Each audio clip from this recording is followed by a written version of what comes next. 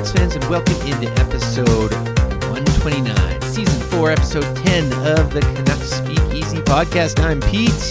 And I'm Doug. Doug, let's get right into the game flight.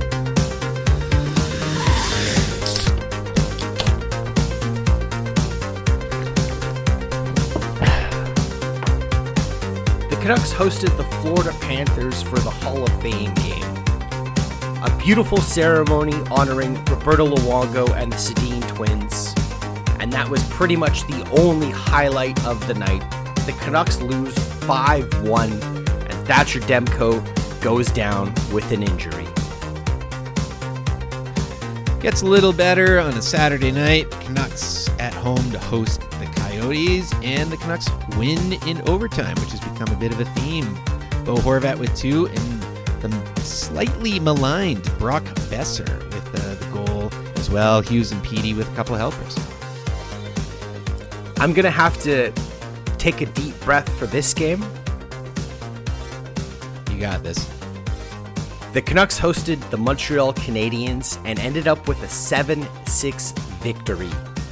The Canucks saw themselves down 4 goals after the first, slowly clawed their way back with 2 in the second, and then 4 goals in the third to eventually get the game to overtime, where they won it in overtime. Elias Pettersson had a 3-point night, and Andrew Kuzmenko and Ilya Mikheyev each had 2 points as well.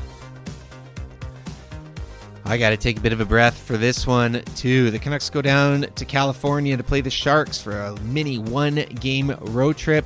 Back and forth affair that goes into overtime, where once again Petey wins it for the Canucks. He also had a helper. Similar stat line for Kuz. Dakota Joshua, really one of the stories of this game, almost had the hat trick, gets 2 goals in a fight. OEL and Bo Horvat also with a couple of helpers. And another wild affair for the Canucks for their 3rd straight overtime win. That's a 3-1 game flight. Doug, that's a little more like it. Yeah, I mean, I think the game that most Canuck fans wanted to see a good showing would have been the Hall of Fame game against the Florida Panthers. But, you know, the 2 points are the 2 points, and you don't draw wins up like the win they had against the Montreal Canadiens or even last night's win against the San Jose Sharks up like that, but you'll take it. And we were at that Hall of Fame game as well. Shout out to Riot Survivor who joined us. And I also wanted to give a shout out to Jeremy Baramy, who I watched the game with when I was down in LA this weekend. We watched the Canucks Coyotes game at a pub down there. So a couple of shout outs to people who put up with us and watch sports ball with us. Awesome. And yeah, Pete, I mean, how was your trip to LA? I saw you were also at the Seahawks-Rams game last Sunday as well.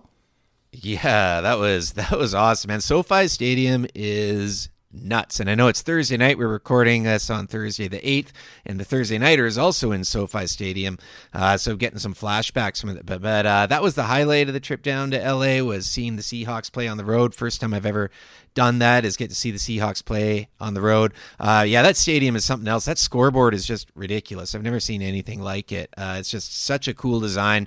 They've done a really good job with the concourses and having food and drink everywhere and never really having to wait too long. I will say though, man, beer's expensive. I was going with the giant Bud Light cans because, you're at a football game in the States, but also that more economical at $13 US as opposed to the craft beers, which were between $19 and $23 US for a beer. I was just like, damn, man. Yeah. Wow. Not cool. So, but anyways, besides that, had some really good tacos at the game too. I'm like, when in LA, one of my other highlights, they have a mariachi band, like a big 12-piece mariachi band at the Rams games, which I thought was super fitting, and I loved that. That was one of the highlights for me. Is they played at least once a quarter. Is the Rams mariachi band, and they'd come on and play some songs. And I was just like, this is so LA, it's hilarious. But good time, man. Hit some breweries, record stores, runs, all the things I like to do in a city. Saw some friends. First time being down in the States since the pre-COVID times. Nice, man. And none of your brewer friends gave you shit for drinking Bud Light? I mean, it's still a beer, right? I would probably give me shit, but at the same note, it's the most affordable option in that I had a lot of other craft beers, but when you're at a football game in America, Bud Light just kind of seems fitting at times, doesn't it? Yeah, I agree, especially if you're tailgating or at like a college game. I will say this though, I mean, $20 for a craft beer at a game, that's what, like 27 Canadian right now with the current exchange. I think even more, and then you got a tip on it, right? So you get in the option. Let's say you got a $23 beer, and then you add on like even a 15% tip, and then all of a sudden it's like a $27 beer, and then when you convert that, it's almost like a $40 beer you just got. So yeah, I just stuck with a couple of the Bud Lights. How was your week though? Honestly, it's been pretty quiet. Just head down working. I'm planning to take tomorrow off, so a nice 3-day long weekend for me, which I can really use. And yeah, other than that, I've just been kind of nerding out on some like cocktail videos on YouTube and learning how to make an oleo sacrum and just nerding out with stuff like that. That's fun. I a couple of years ago, I got really into cocktails. I still am. I got a nice little liquor cabinet for it, but I haven't quite gotten myself fully back into them yet. I mean, just kind of more beers and whiskeys, but 'tis the season for cocktails. Absolutely is. And I bought myself a nice little shaker.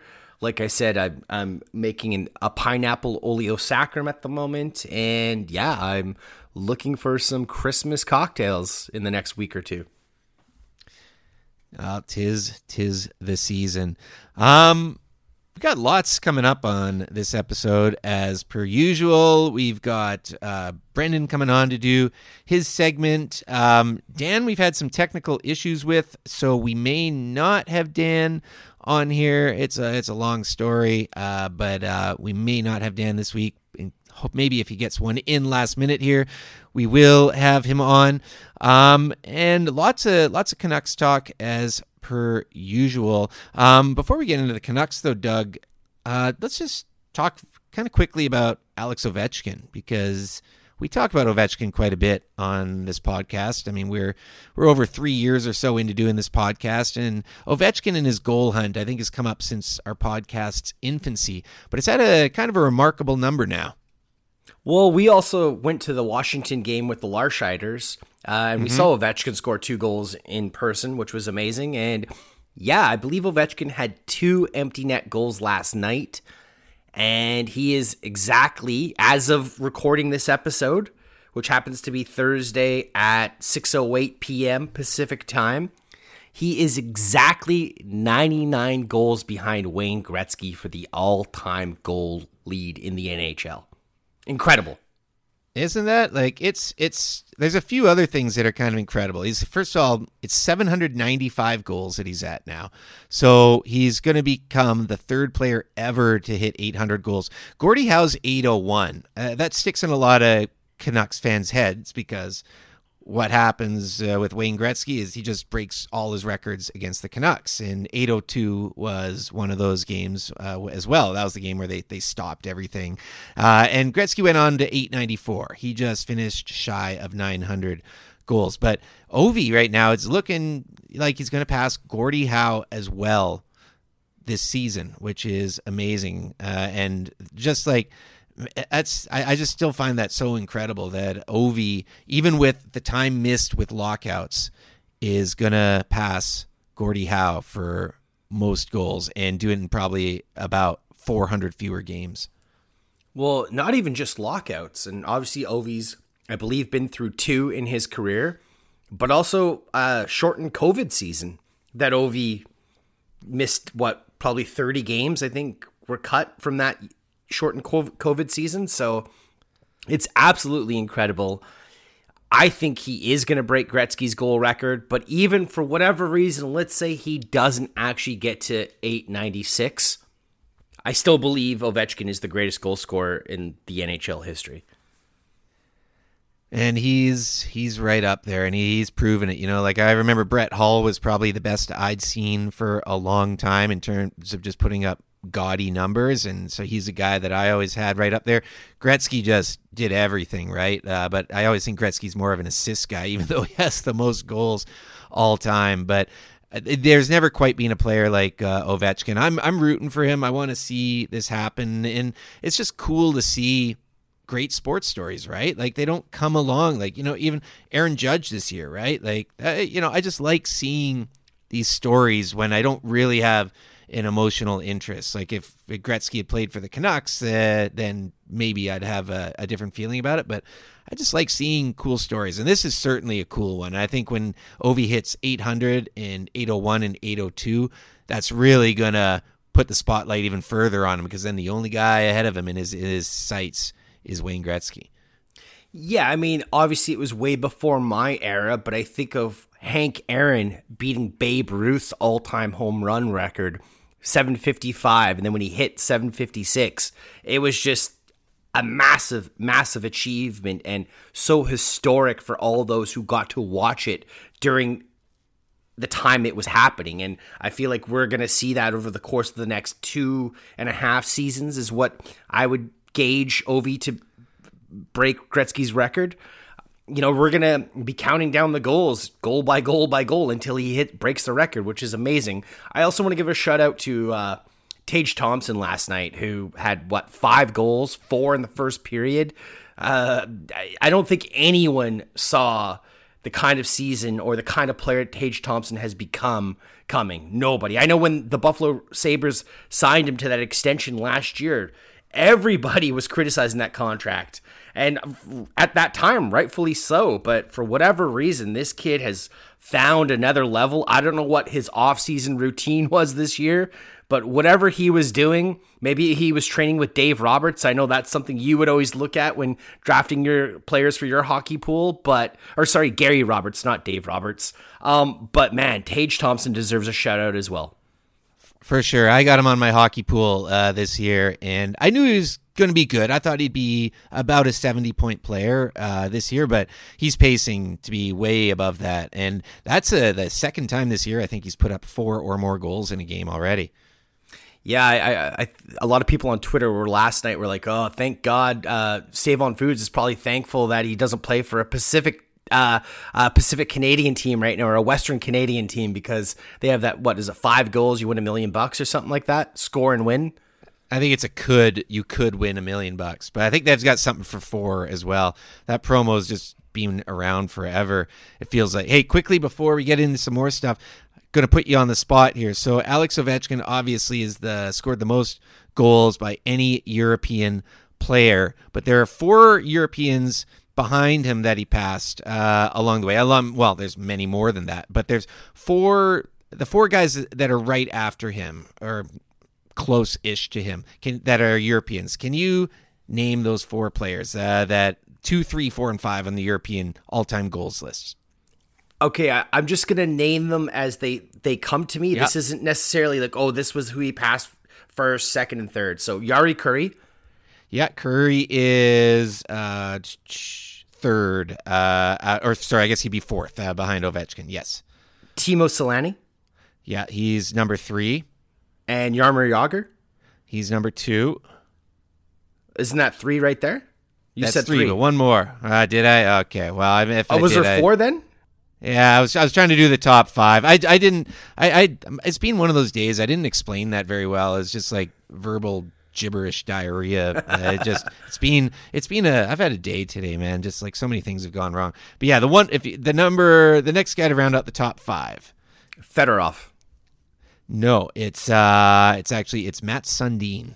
Ah, Sundin. Yeah, okay. Yeah, that makes sense. And then Hossa, then Bondra, and those are all the guys in the top 50. But wow, Bondra's that high up on the all-time European goal list. I mean, I know he was a phenomenal. I believe he scored 50 goals at least once, maybe twice, but I'm surprised he was that high up. Peter Bondra, man, he was a great player. He did it twice. He had 2 52-goal seasons, but he's kind of got a bunch of other 40s, kind of like a Mike Gartner kind of player until the very end of his career when he's had some injuries catch up to him. But yeah, he put up a ton of points. I always liked him because he's one of the first good players named Peter. So I always have a soft spot for that. Well, I mean, Peter Stastny. Yeah, but that's one of the first. Peter Stastny was my first favorite Peter, and that's why I like Petri Skriko as well. We're kind of rambling a bit here. Like I said, it's been one of those days. But we should just tell people where they can find us online. I'm at Pete_Gas on Twitter, and the podcast is at Canucks Speak. You can give me a follow on Twitter at Doug Venn, and check out the playlist on Spotify. It's the Canucks Speakeasy outro playlist. Another funky jam will be getting added to the playlist at the end of this episode. Again, I promise we're going to talk Canucks here in just a sec. We're going to get into Brendan's segment very shortly here. But quickly, Doug, you edited the last episode. Tell us about the outro track. Yeah, so I picked a Canadian band, actually, really cool, kind of like a garage rock revival band called King Kong and the Barbecue Show. And the song is called I Love You So. And yeah, man, it's a really cool, catchy, kind of bluesy soul song. And I actually thought it worked really, really well with the outro last week. And it was just the right amount of music to fit into the outro segment. And yeah, I mean, that's about it. They're a Canadian band. They've been around since the early 2000s. And if you ever get a chance to see King Kong or King Kong and the Barbecue Show, which was the song that I used for the outro, because there are two different, King Kong's his own person, and then King Kong and the Barbecue Show are like another separate entity, so to speak. But if you ever get a chance to see either of them, definitely check it out. Yeah, I liked it. It was something a little bit different there. It had all sorts of different elements, and it's a nice addition to the playlist. Brings something a little different, right? Exactly, and I know you've used The Clash on a couple of outro, or one outro at least. That's obviously different than what we usually do. We usually lean more into like the funk, soul, hip hop kind of thing, but it's nice to throw a bit of a rock track here and there when you can. For sure. I wouldn't even necessarily call that rock. It's like a hybrid of stuff, but it definitely works. I really liked it. So nice work with that one. All right, let's get into the ever-changing segment that we do with Brendan. We're now calling it Jabbering with Jabbo, right? Yes, and I think we should give a shout out to Bird, also known as @_Blue Heron_ on Twitter. Really, really supportive to the podcast that you and I do, and he was the one that suggested the Jabbering with Jabbo as the segment title, and so shout out to them.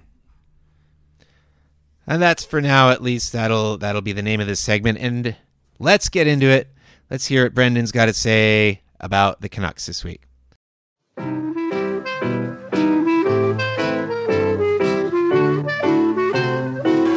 Just a bit outside.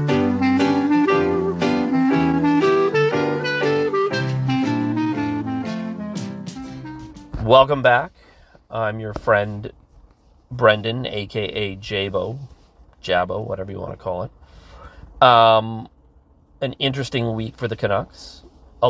Some frustration, some happiness, a lot of entertainment, though, and we can all agree on that. I mean, there were a few. The last couple of games have been as entertaining of hockey as you'll find.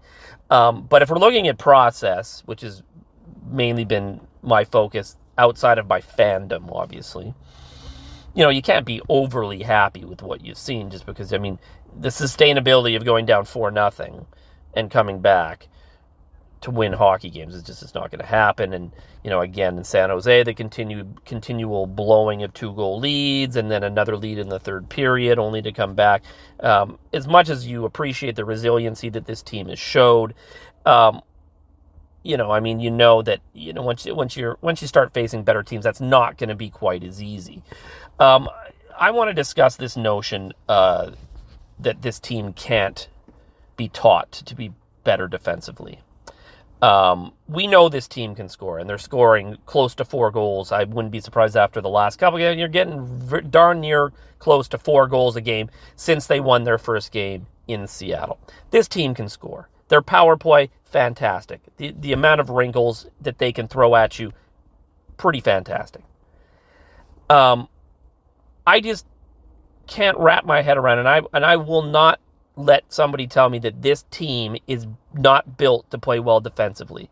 I don't believe that. I've never believed that, because I've seen other teams that were just as bad defensively, bring in a coach with the defensive system and were able to pick it up and become better defensively.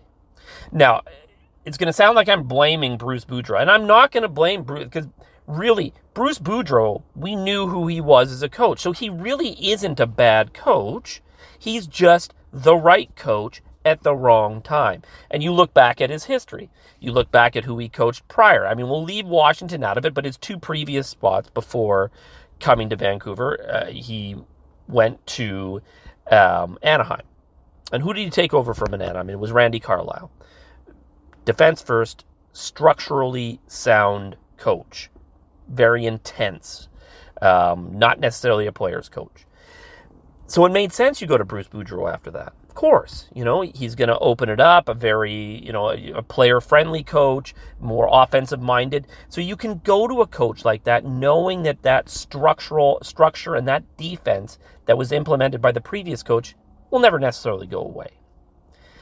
He then goes to Minnesota. Who did he take over from in Minnesota? Well, it's current Canucks assistant coach Mike Yeo. Again, defensive-oriented, structure.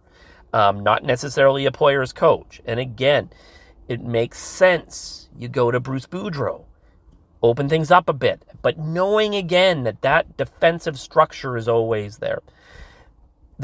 In Vancouver, Travis Green, the exact opposite of Randy Carlyle and Mike Yeo. No defensive structure whatsoever. And I fight back at anybody who says he tried to. Because go back through Travis Green's tenure as a coach. Everywhere he's been, whether it's been in junior, whether it was in Utica or in Vancouver. Structure was never what he was as a coach. X's and O's defensively wasn't what he was. So the idea that he's going to be able to then, magically to coach a system that he's never coached before is a slap in the face to the guys out there who have put in the time, who have been capable of doing it. So I've saying this, and I'll say this again. This regime is going to be putting in place a coaching staff, whether it be in the new year or going into next season, that will, for the very first time in a lot of this core group's history, dependent on who's still around, because I do think deals should and will be made, this team's going to be taught defensive structure. And I don't think that necessarily has to be boring hockey. It's just getting these guys on the same page in their own end. And hell, you know what? If that means they have to sit back every once in a while to remind themselves, hey, the 2011 team did that. Alain Vigneault was very smart, and he understood. There were times where that team would get out of control. And what he would do is he would rein them back in, almost getting them trapping, till he felt like they were playing well enough defensively that he could then unleash them again, where that system, that structure was back in place. And I fully believe that this current team, is capable of the same thing. Because I never looked at the Sedins and thought, those guys are defensive stalwarts. They were never that. Alain Vigneault preached that to them, and they bought in. And really, that to me is the big thing, is getting that coach in place with that defensive pedigree, but also getting the players to buy in. Defensive hockey wins championships. And I've seen some, you go back, and I went back, and looked at, particular coaches. You look at Claude Julien when he went to Boston, Alain Vigneault when he became head coach of Vancouver, saw dramatic decreases in goals against. And it's important that this team learns that. And there's enough talent on this team. These guys aren't dummies. They just need to be led. And this regime, I believe, understands that. And at some point, they're going to be bringing in their coach as they continue to mold this roster, because I do believe core pieces will be gone at some point. But, this notion that this team can't play defensively, is based to me solely on absolutely nothing. There's no evidence to show you that they can't, because they've never been taught properly. They've never had a coach in place whose pedigree is defensive hockey. And that coach is coming. whether that be Barry Trotz, Rick Tocchet, or whoever. You don't win playing run and gun. And to those people that say this team was built to play run and gun, no, they're not. This roster isn't a run and gun roster. Not even close. This team isn't a team that plays at 1,000,000 miles an hour. Well, they don't. When this team plays out of control, that's when they're their most vulnerable, because they're not the fastest team in the world. So this is not a run and gun team. This is a team that needs to be taught structure. This team does not have a McDavid on it. Even a team like with a McDavid and a Draisaitl on it need to be taught how to play defensively. And they struggle at that too. So I continue to look for it. I continue to wait, because at some point, like it or not, Boudreau's going to be let go. He's just not their guy. Doesn't mean he's a bad coach. Doesn't mean they're scapegoating him for what's going on. It just means this regime wants their guy in place to coach the way they see this team the way they want this team playing going forward, and the way they feel is the best to get to where they want to be, which is back to being a contender. All right. I think I've gone a couple of minutes over. I'm sure Pete and Doug are going to scold me, but I will be back next week. This team's back to 500. We'll see if they can keep going. I'm not sure, but we'll wait and see. We'll talk to you next week. All right, thanks, Brendan. You tell a guy to go for 5 minutes or so, and they give you over 8. He's a heavy tipper. But saying that, I think he brought up a lot of very, very good points, just about coaching and learning to play defense, and Travis Green especially being a guy who didn't ever teach structure or try to teach any of his teams. Like Brendan said, when he was coaching in juniors, when he was coaching in the AHL at Utica, he was very much an offense first kind of coach, just like Bruce Boudreau is. And right now, across the league, scoring is way up. And it's amazing, and it feels like the 80s. But the teams that are actually ahead in the league, they can also defend. You look at the top teams in the league, a Boston is playing really, really well right now. Obviously, Colorado's got a lot of injuries. Tampa Bay, a lot of these teams that are playing well this year, they can put up and score a ton of goals like the Canucks currently are, but they can also defend, and that's something the Canucks aren't doing. New Jersey as well. That's another one. And Winnipeg. There are a couple of teams doing well that are among the best in the league in goals against. First, I love the emotion that Brendan has with this. It's something we've talked about process and coaching with this team. I don't think a lot of fans expect Boudreau to be back. I'm a bit surprised still, which is kind of, how it feels like the Canucks lost a lot of the Boudreau bump, but that's what they needed last year, was the Boudreau bump. I don't think that he will be here long term, and I do think management is still going to bring in the right coach that they want. But defensive systems and structure is certainly apparent to. It's an apparent issue to anyone who follows this team. I mean, I don't think anyone will deny that. But is this group? Can this group be coachable, do you think? And I know when you say that, I think immediately a lot of people focus on the blue line. For me, it's not just the blue line. It's the entire team, all 5 skaters on the ice and the goalie. Do you think with this group right now, though, do you think if they brought in a different coach, like a Rick Tocchet or a Barry Trotz or someone, do you think that there's that defensive structure in them? Yeah, I think defense, you can teach defensive awareness and defensive structure better than you generally can teach offense and offensive instincts. You said that the Canucks don't have that Boudreau bump, but they've won 8 of their last 11 games, and they're arguably one of the hottest teams in the NHL right now. The wins haven't been pretty or, the way you would expect them to win, but they are playing well enough to get these wins.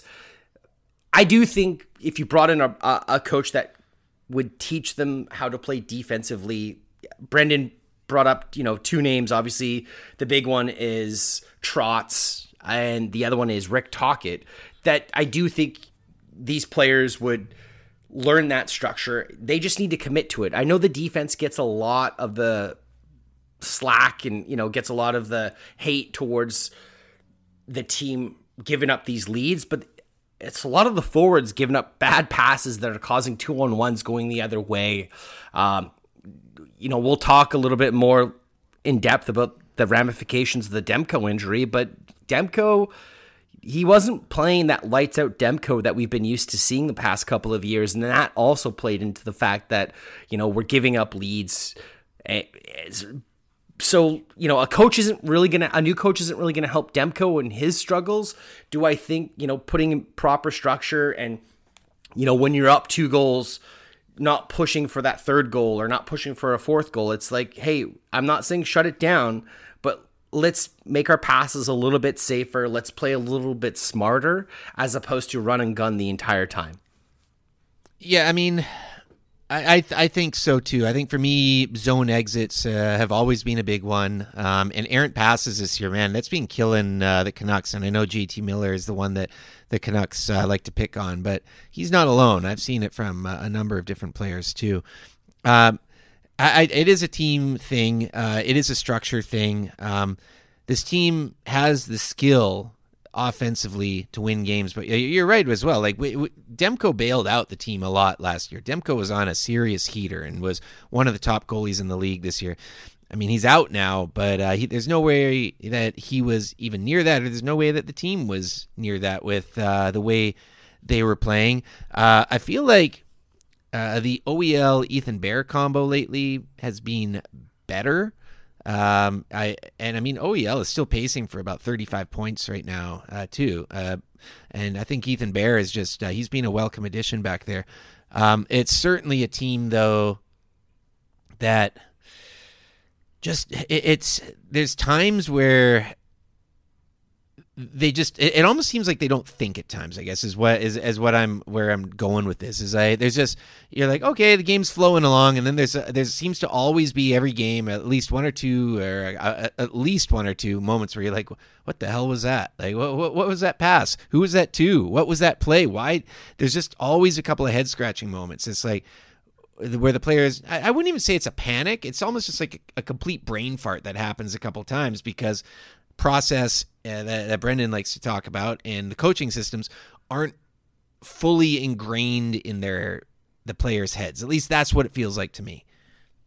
Well, and I think Brendan brought up a good point. You went from Travis Green, who was an offensive-minded run-and-gun coach, to Bruce Boudreau, who is probably a little bit more of is more of a player-friendly coach, but he plays that same style and that same structure of game. And that's not what I think this team needed. I think when Travis Green left, sure, getting a more player-friendly coach might have been what the team needed at that time, but they needed a coach who coaches a different style and a different philosophy of game planning against your opponent. And just because you're playing more defensively in a more defensive structured game doesn't mean you still won't be scoring goals and you're still not going to be entertaining product to watch when you go to the game or when you're watching it on TV. And I think Brendan brought up a really good point that, this team and this group, on paper, and we said this even when they were struggling early in the year, it's like, and I've seen even some, top media people and media personalities who have been very critical of this Canucks team have said this team isn't as bad as how they've been playing to start this year. Structure has definitely been an issue. Maybe there's personality conflicts in the dressing room. Who knows? But I do think bringing in a coach that can teach some structure, can teach you how to play defense, because like Brendan said, man, defenses win championships, and that's pretty much a staple in every sport, whether that's basketball, football, hockey. It's defense that generally wins your championships. And right now, this group of players, if this is going to be the same group that they're going to continue to go with, by all accounts, it's looking that way because it's really hard to move money in the NHL right now. They need someone who can come in and teach them how to play defense first instead of offense first. So yeah, I was just gonna ask you about that. The old adage of defense wins championships, and I've seen a lot of articles, and certainly the stat lines across the NHL support this about how the fact that scoring is still up. I'm just quickly scrolling through the list of top scorers here and the top 50 scorers. And I believe there's about 45 players right now in the NHL who are over a point a game at this 25, 26 game mark, which is pretty impressive. Do you believe, Doug, that defense still wins championships? I do, because if you look at the teams that are at the top of the standings, sure, they are scoring at an unreal pace, like every team seemingly is across the league. But the teams that have the most success right now are the teams that can defend the best. And those are the top teams in the league. So yes, I definitely think defense still wins championships. I mean, if you look at Colorado and you look at Tampa Bay, the last, 3 Cup champions, despite them all having incredible offensive talent, they have amazing defensive players as well. I mean, one of the reasons why Colorado was so good last year is they had so much depth on the back end. They had a couple of, huge injuries during their playoff run, and they had all that depth defensively where, yes, obviously it affected them, but it didn't stop them from winning a championship. And Victor Hedman is probably, the best defenseman we've seen since Nick Lidstrom, in my opinion. I know that's a bold statement, but I mean, if you look at Hedman's resume, he's probably the best defenseman since Nick Lidstrom, in my opinion. He's certainly up there. It's tough to argue that. It's crazy. Like, even like Tampa Bay right now, like they in Colorado, I know they've had injuries, obviously, but right now, like Tampa Bay's got a goals against average of 3.16 on the year, and Colorado is 2.92. Like, again, we're kind of hovering now around that 3 mark, which was during like the 90s. That was like, if you got below 3 as a team, that is considered to be very good, and you're in the Jennings conversation. Only 10 teams in the league right now have a team goals against below 3, which is pretty incredible. Now, 2 teams really leading the charge right now, Boston and New Jersey, in terms of goals against. And guess what? They're getting a ton of goals for as well. Boston is second in the league in goals for. They were first until Buffalo overtook them last night. I do think that defense still does. It just right now it's a wide open game, and maybe it's more that teams just have to defend differently is what I'm getting at. In case people are wondering, the Canucks are third last in the league right now in goals against, but goals for, they're 7th. It's obviously that puts you in the middle of the pack when you can score the goals, but I guess if you can't defend, you're not really going to go anywhere. And again, where the Canucks are defensively, it is quite historically bad. Their penalty killing, their start, all really plays heavily into this. I do think defense wins, but I'm just wondering, like, I do feel like there's a bit of a change in how teams are defending, and just again to be at this point of the season and only have 10 teams in the NHL averaging below 3 goals against a game. I find that really surprising. Yeah, I mean, I also think goaltending hasn't been as sharp this year as years previous. I mean, the Rangers are struggling this year, and Shesterkin's still playing well, but he's not playing at that level of like peak Dominic Hasek or peak Patrick Waugh, and so I think goalies they're not as dominant as they were maybe 5, 6, 10 years ago.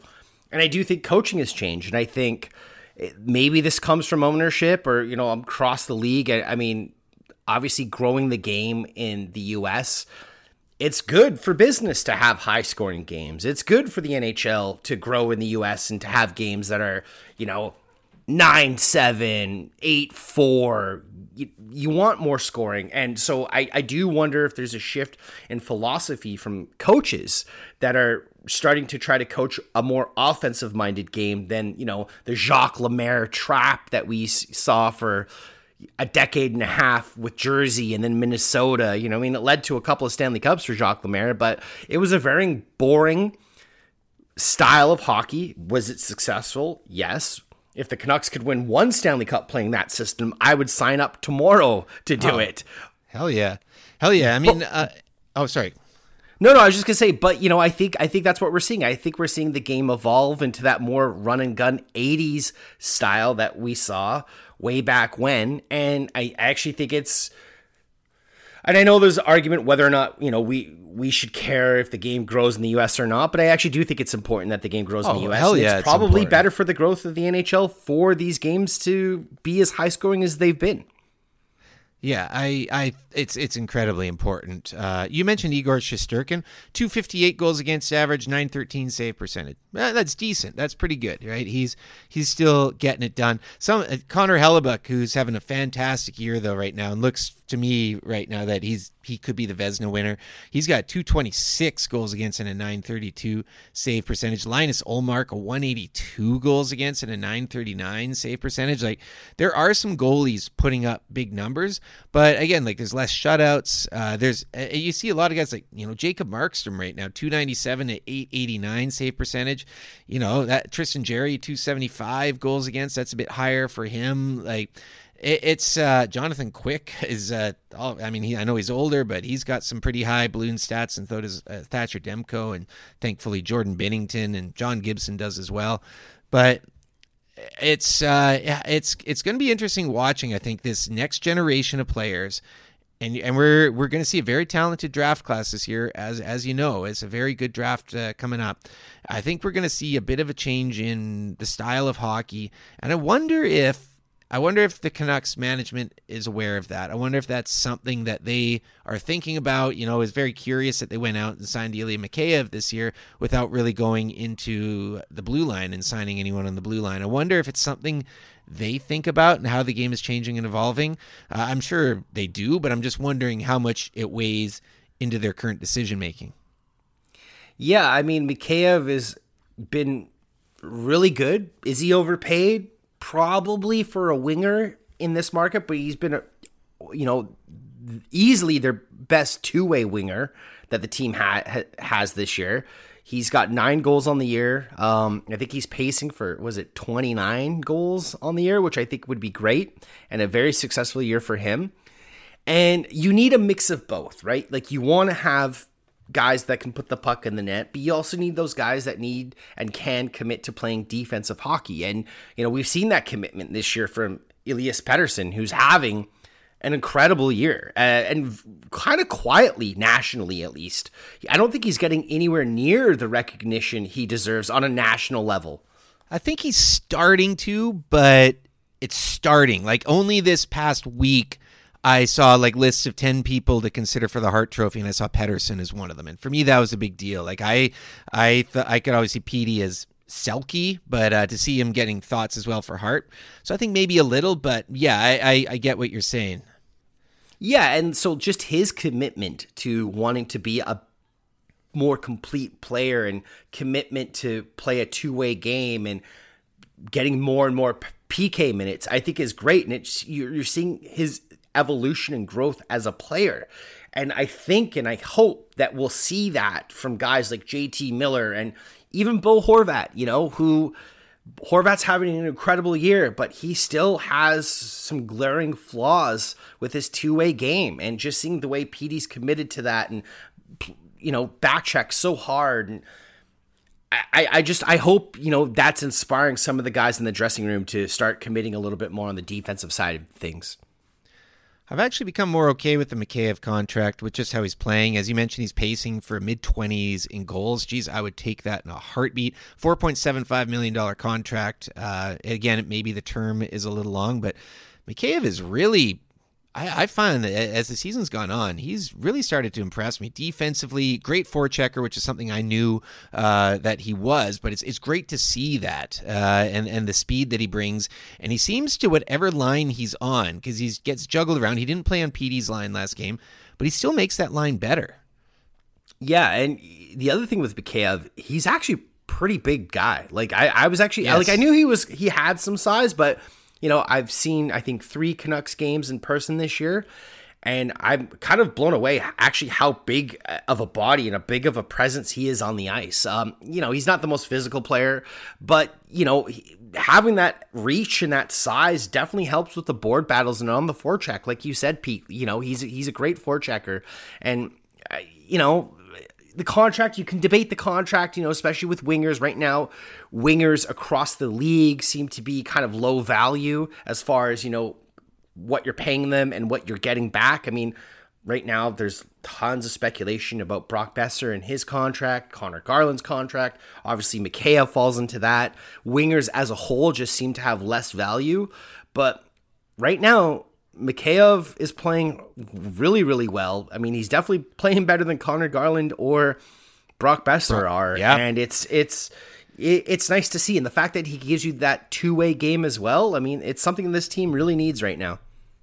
Yeah, and of course, Garland and Besser both make more than him, which is, again, why we keep hearing them in trade rumors. While we're on the hype train, let's talk about Dakota Joshua as well. This is a guy who is signed a 2-year deal with a cap hit of $825,000, 26 years old, currently playing well above that value. And last game against San Jose is maybe his best game as a Canuck. He got robbed of the hat trick, got in a fight.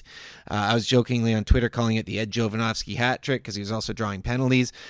This seems to be a real found money player. And I know we've talked a bit about the bottom six in how I actually think that the bottom six has been pretty good. I think Curtis Lazar has been good since he came back from injury and is also at a manageable cap hit. Niels Amon, we know, has been a bit of a revelation. Niels Hoglander as well is all of a sudden starting to play with a lot more two-way step in his game. He's playing defensive hockey. Sheldon Dries has been pretty good. Jack Studnicka, I'm still not quite sure about what we got there. A little more time. But Dakota Joshua really has been, just as the season's gone on, this is a guy who's a really versatile player, and I could see him getting juggled a little bit out of that fourth line role in certain game situations if he keeps playing the way he does. Yeah, I mean, I think at the beginning of the year he started off a little bit slow, but his game has gotten better and better as the season's progressed.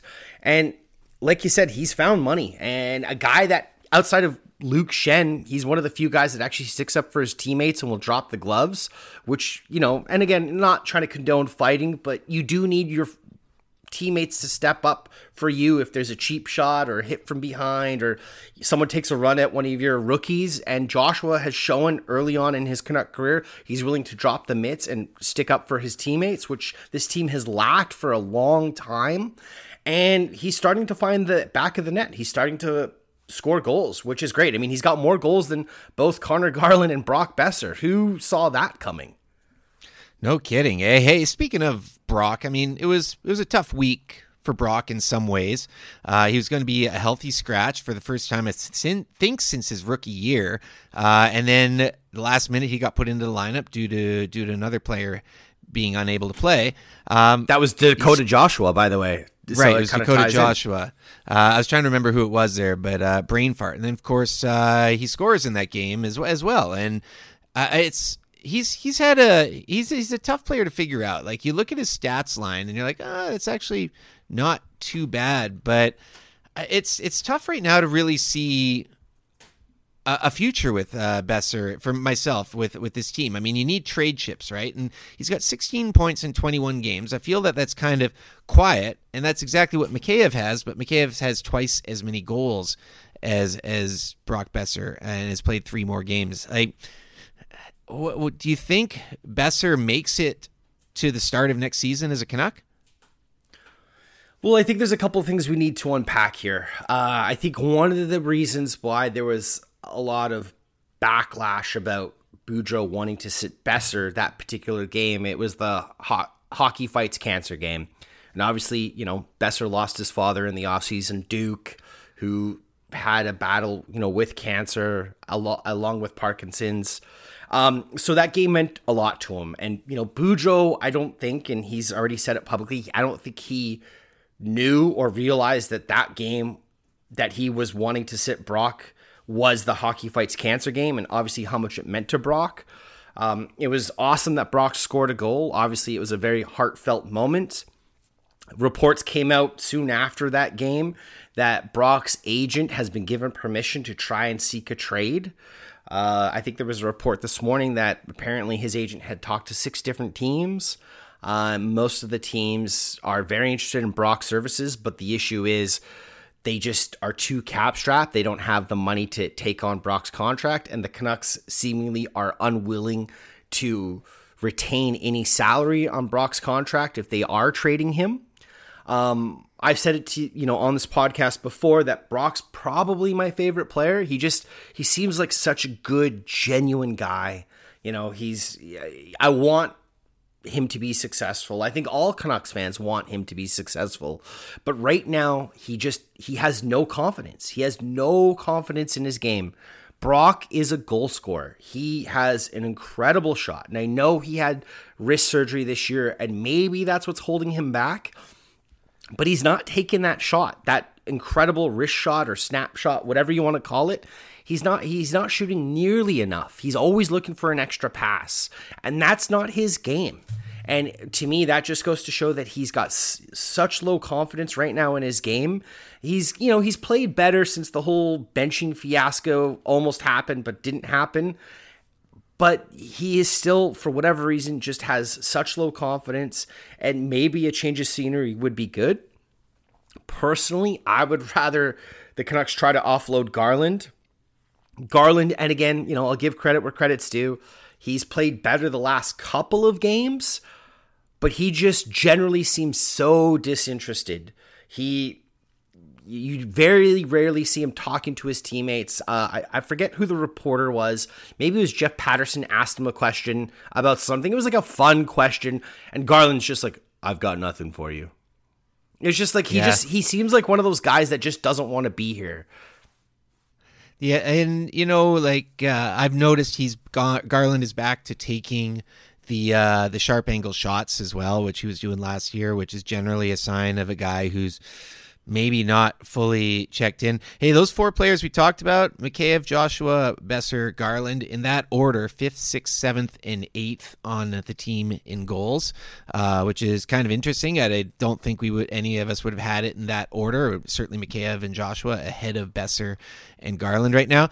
Thing with Brock Boeser, he's a team worst -13. Now, I know plus minus, again, subjective, but he's -13, and the next closest players are -9, and that's OEL, JT, and Tanner Pearson. So, that's obviously a big concern, and we've seen that with Brock, is his defensive game. But I do think right now, I'm with you, Connor Garland would be the first one I'd go for, but I think it's going to be tough for Garland and Boeser to you never know, right? I mean, we've been waiting for Trader Jim, and we've just seen a lot of kind of stuff around the edges. But it's again, right now, the Canucks are kind of in that middle spot again, right? They're close to the playoffs, but they're not in the playoffs. It's that old familiar spot. So I don't know how big a trade, and you're right about salary, right? Either way, like Garland's just under 5, Boeser's around 6.5. That's tough money to move without taking money back. It's tough to do that in season, or at least at this part of the season. Also, on the forward train, JT Miller, I just mentioned how he was tied for second worst plus minus on the team at -9. He's still got 26 points in 27 games. I'll go first with JT, third on the team in scoring. That's great. He's still offensively, he's putting up numbers. He's pacing for about 75, 80 points this year. That's pretty good.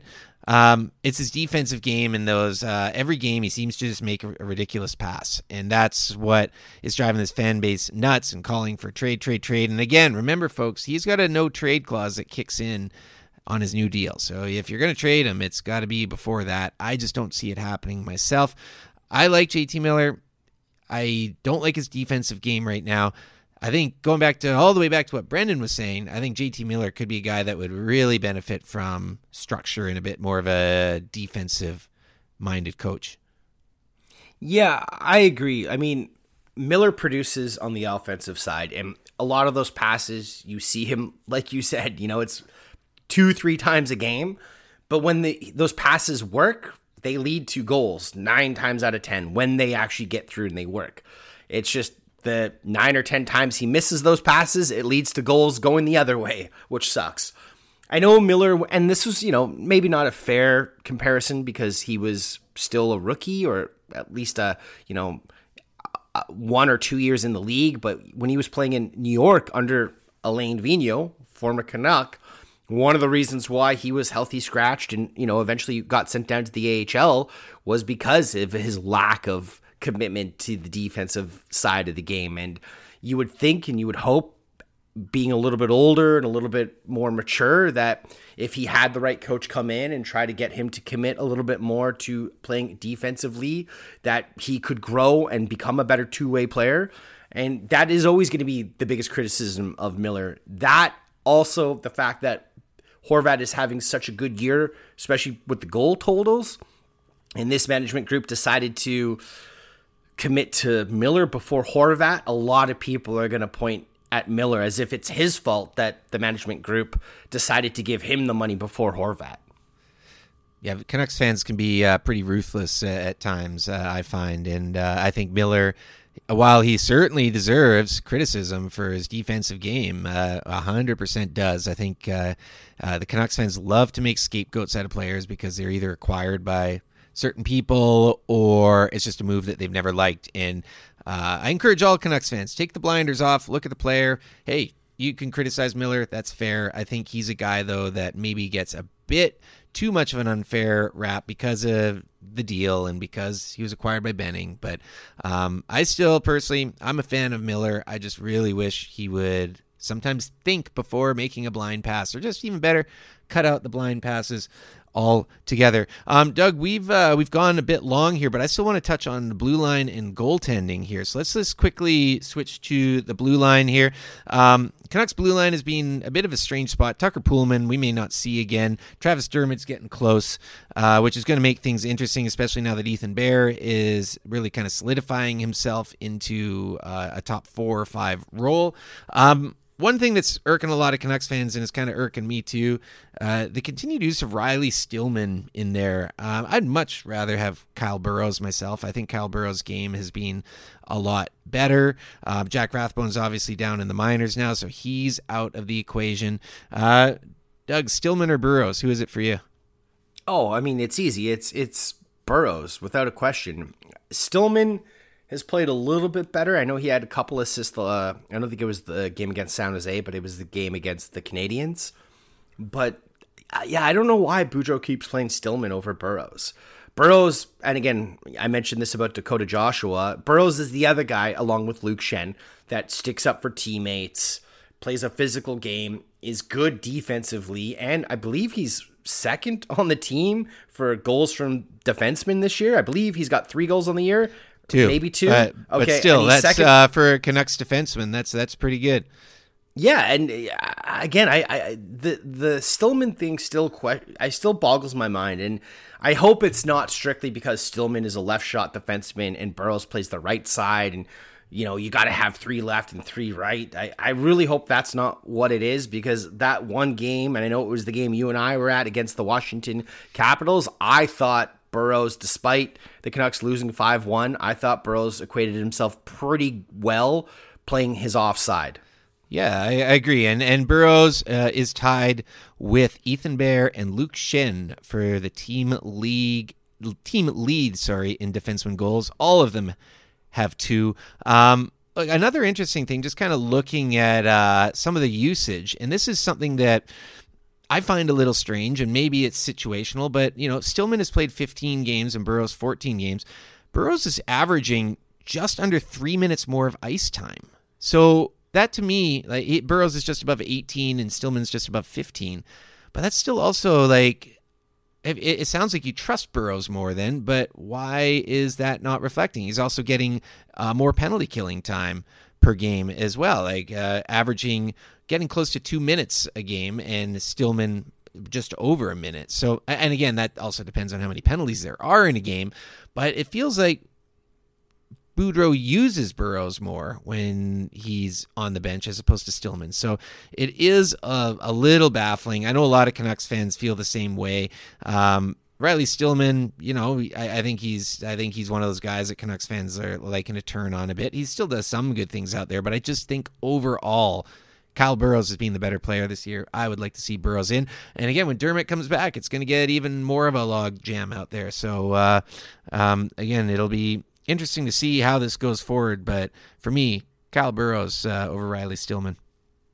Yeah, again, and like you said, when Dermott comes back, it's going to be interesting to see what happens then. They're definitely going to have a logjam of defensemen. I don't know. It's weird. Boudreau's clearly coaching for his life right now. It seems like every game the Canucks are almost going to lose could be the game that Boudreau gets fired at the end of, but somehow they found a way to come back and win it in overtime. Montreal, San Jose, those two games especially. I just, looking at the way both these two defensemen have played, Burrows and Stillman, I don't see how Boudreau can come to the conclusion that Stillman gives him a better chance to win than Burrows does. Yeah, we're on the same page with that one then. So let's hope we get to see him. Lastly, moving to the crease, of course, one of the big stories this week, which we touched on way back in the game flight, Thatcher Demko. He's going to be out for a little while. Now, Demko was having a rough year, as we know. But still, this now puts a lot more pressure on Spencer Martin, who's having an okay year. Colin Delia has already been called into action. A Martin-Delia tandem doesn't really sound like something a lot of teams are going to be afraid of. I feel like it sounds like Demko has had some nagging things, and this was an aggravation of it. And we knew that it didn't look good when it happened. And that was the first game all season where the Canucks actually replaced a goalie mid-game, and they've done it since then in that spectacular affair against Montreal. But, geez, this is with the Canucks with injuries to the blue line and now their starter. I mean, that certainly doesn't help the need for the team to play better defensively. No, and look, obviously this is devastating news for Demko and the Canucks. Demko did have a procedure in the offseason. There was very little to no details about what that procedure was, whether it was a knee drain or a hip, whatever it was, but he did have some kind of procedure in the offseason. And you wonder if, the slow start and essentially what led to his, I think he's out 4 to 6 weeks is what the time frame was given for him. I think closer to 6 than 4. You wonder if, that procedure and just never really getting fully healed from whatever it was he had led to the slow start and the injury. Spencer Martin has been getting the results as far as his record goes. But if you look at his stats, he's, and again, you could make this argument against, probably 70% of the goalies in the NHL right now, but his stats haven't been great. And I think this puts a ton more pressure on Spencer Martin. And to his credit, so far he's been playing admirably. But long term, is this team going to be able to sustain this style of play for the next 5 weeks? I don't think so. And I think that's where this management group needs to really make some hard decisions and actually put some proper expectations on what this season is going to be.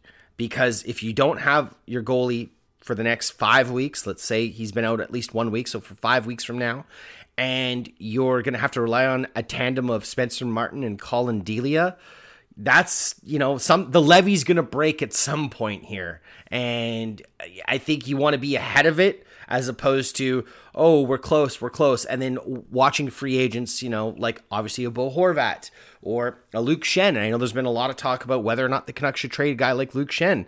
But I think you should. He's an unrestricted free agent, and I think you could get a really good return, whether that's a second-round draft pick or a third-round draft pick. We need prospects. Every position in the organization, we need a prospect right now. But yeah, I hope Demko gets healthy. I hope he doesn't feel rushed or the team doesn't rush him back and he takes his time in his recovery and he comes back when he is 110% ready. 4 of the last 5 Canucks games, the Canucks have allowed 5 or more goals. That's not a recipe for success. Now, hey, they've gone 3-2 out of those, which again is the run and gun offense. But it's a lot of pressure on Martin. It hurts the team not having Demko, obviously, even though he hasn't been playing great. But let's just really hope he can get back to form. And I'm with you on Luke Schenn. I think you could get he's the type of player, good cap hit, exactly what playoff teams want. Great defenseman. But we've seen this before with Canucks defensemen not getting traded at the deadline. Anyone, if the Canucks aren't in a playoff spot, anyone who's a UFA, which basically is Horvat and Schenn, if they're not signed, they got to get traded. Like, you got to do that because the Canucks prospect pool is one of the worst prospect pools in the league right now. Yeah, again, Dan Hamhuis comes to mind. Ryan Miller comes to mind. Obviously, he was a goaltender, not a defenseman, but you can't miss out on the opportunities to trade pending UFAs for some kind of potential prospect or return. You just can't. This team and this organization doesn't have the depth currently to do that. Except, I will say that it's a good time to mention that we do have two Canucks on Team Sweden for the World Juniors, as we see Lekerimäki and Repeaty both making the team. So that's something at least. Yeah, and you know what? Lekerimäki's definitely struggling this year. Unfortunately, maybe it's partly because of injuries, but Repeaty has been playing really well. And by all accounts, it sounds like, I know it seemed like it was a bit of a meme pick at the time. You know, the Canucks drafted another Elias Pettersson. This one plays defense though, but he actually seems to be playing really, really well. And I think a lot of people are surprised by, you know, how much he's developing in Sweden right now. And I believe he had his first goal in the SEHL today, or maybe it was last night, but he scored his first goal in the Swedish league, which is amazing. And he looks like he's a potential NHL player. I don't know if that's in 2 years, 3 years, 4 years from now, but it looks like a real pick there. The teams that had 2 Greg Adams to 2 Elias Petterssons, what are the odds? Hey, man, It makes sense being a Canucks fan that something like this would happen twice.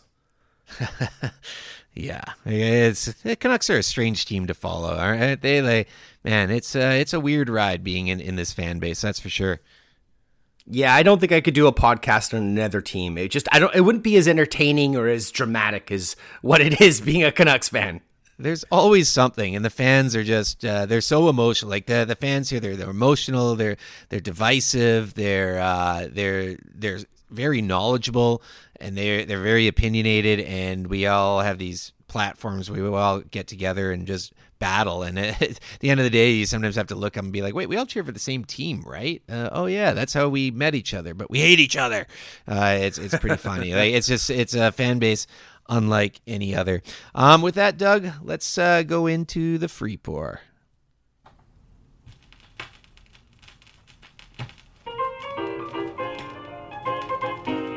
All right, it's that time of the episode for the free pour open floor segment. And I just wanted to talk about fantasy football.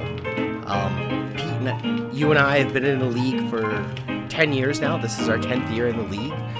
And this is the last, at least for our league settings, this is the last week before the fantasy playoffs start. I've made the playoffs. Pete, you've got to bye the first week, so congratulations to you and your team. Well done. Your boy Josh Jacobs just fumbled the ball, but hey, this game this week doesn't matter to you. But just how fun fantasy football is. And, you know, there's a couple of guys in our league who didn't know anything about football when they first joined. They didn't care about football. And since joining the league, they have become incredibly knowledgeable and fanatical football fans. And that's what I love about fantasy football. Plus, winning a championship is always a nice cherry on top. Yeah, man. It looks like, I think Jacobs was down before he fumbled, but he looks a little banged up, so that's even more concerning for me, but here's hoping. For me, I was going to touch a little bit more on my trip to LA.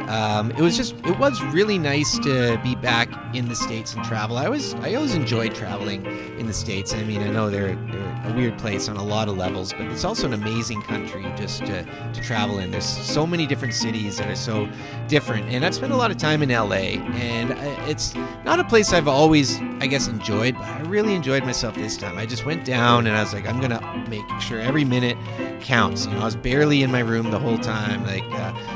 Did some really big walks, discovered some new bars, discovered some new breweries, just really took in the city. LA, if you haven't been to LA, I think it's a place you got to see. It's really important where you stay. I always stay near the beaches, Venice and Santa Monica. But it's such an interesting, strange city. But it's, I don't know, just this time, man, I think because the Seahawks game certainly helped, but just packed a lot in, and it was just great to do one of those little weekends away, where it's not Victoria. Hey, I love Victoria, but I always go there. Go away for 3 nights and just make a weekend out of it. So certainly something I'm going to put out some price alerts for other cities, and hopefully get to do another fun weekend away down in the States.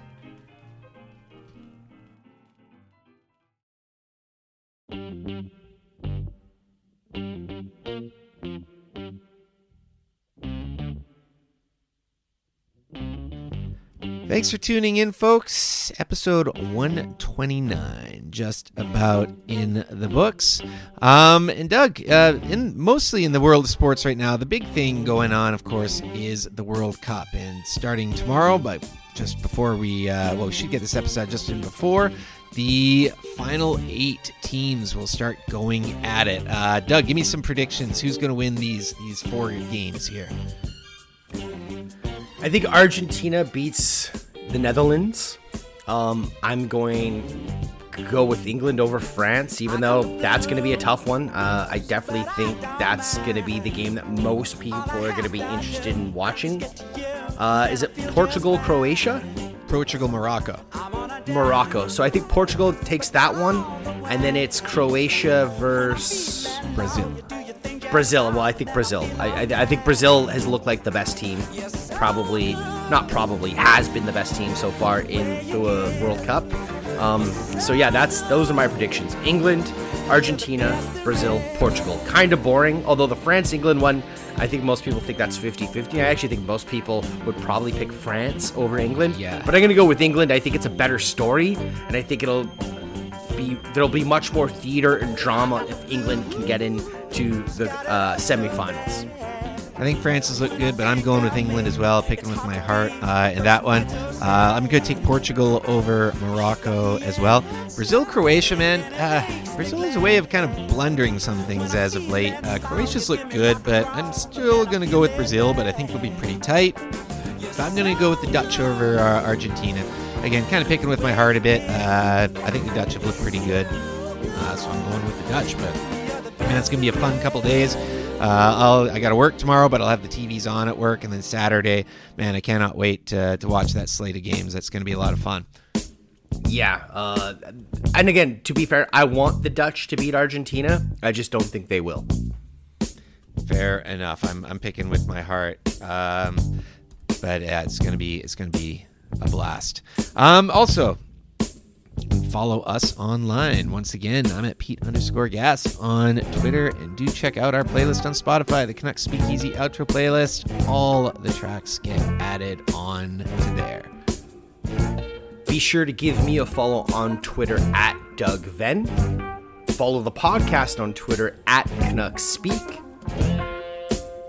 As always, thanks for listening.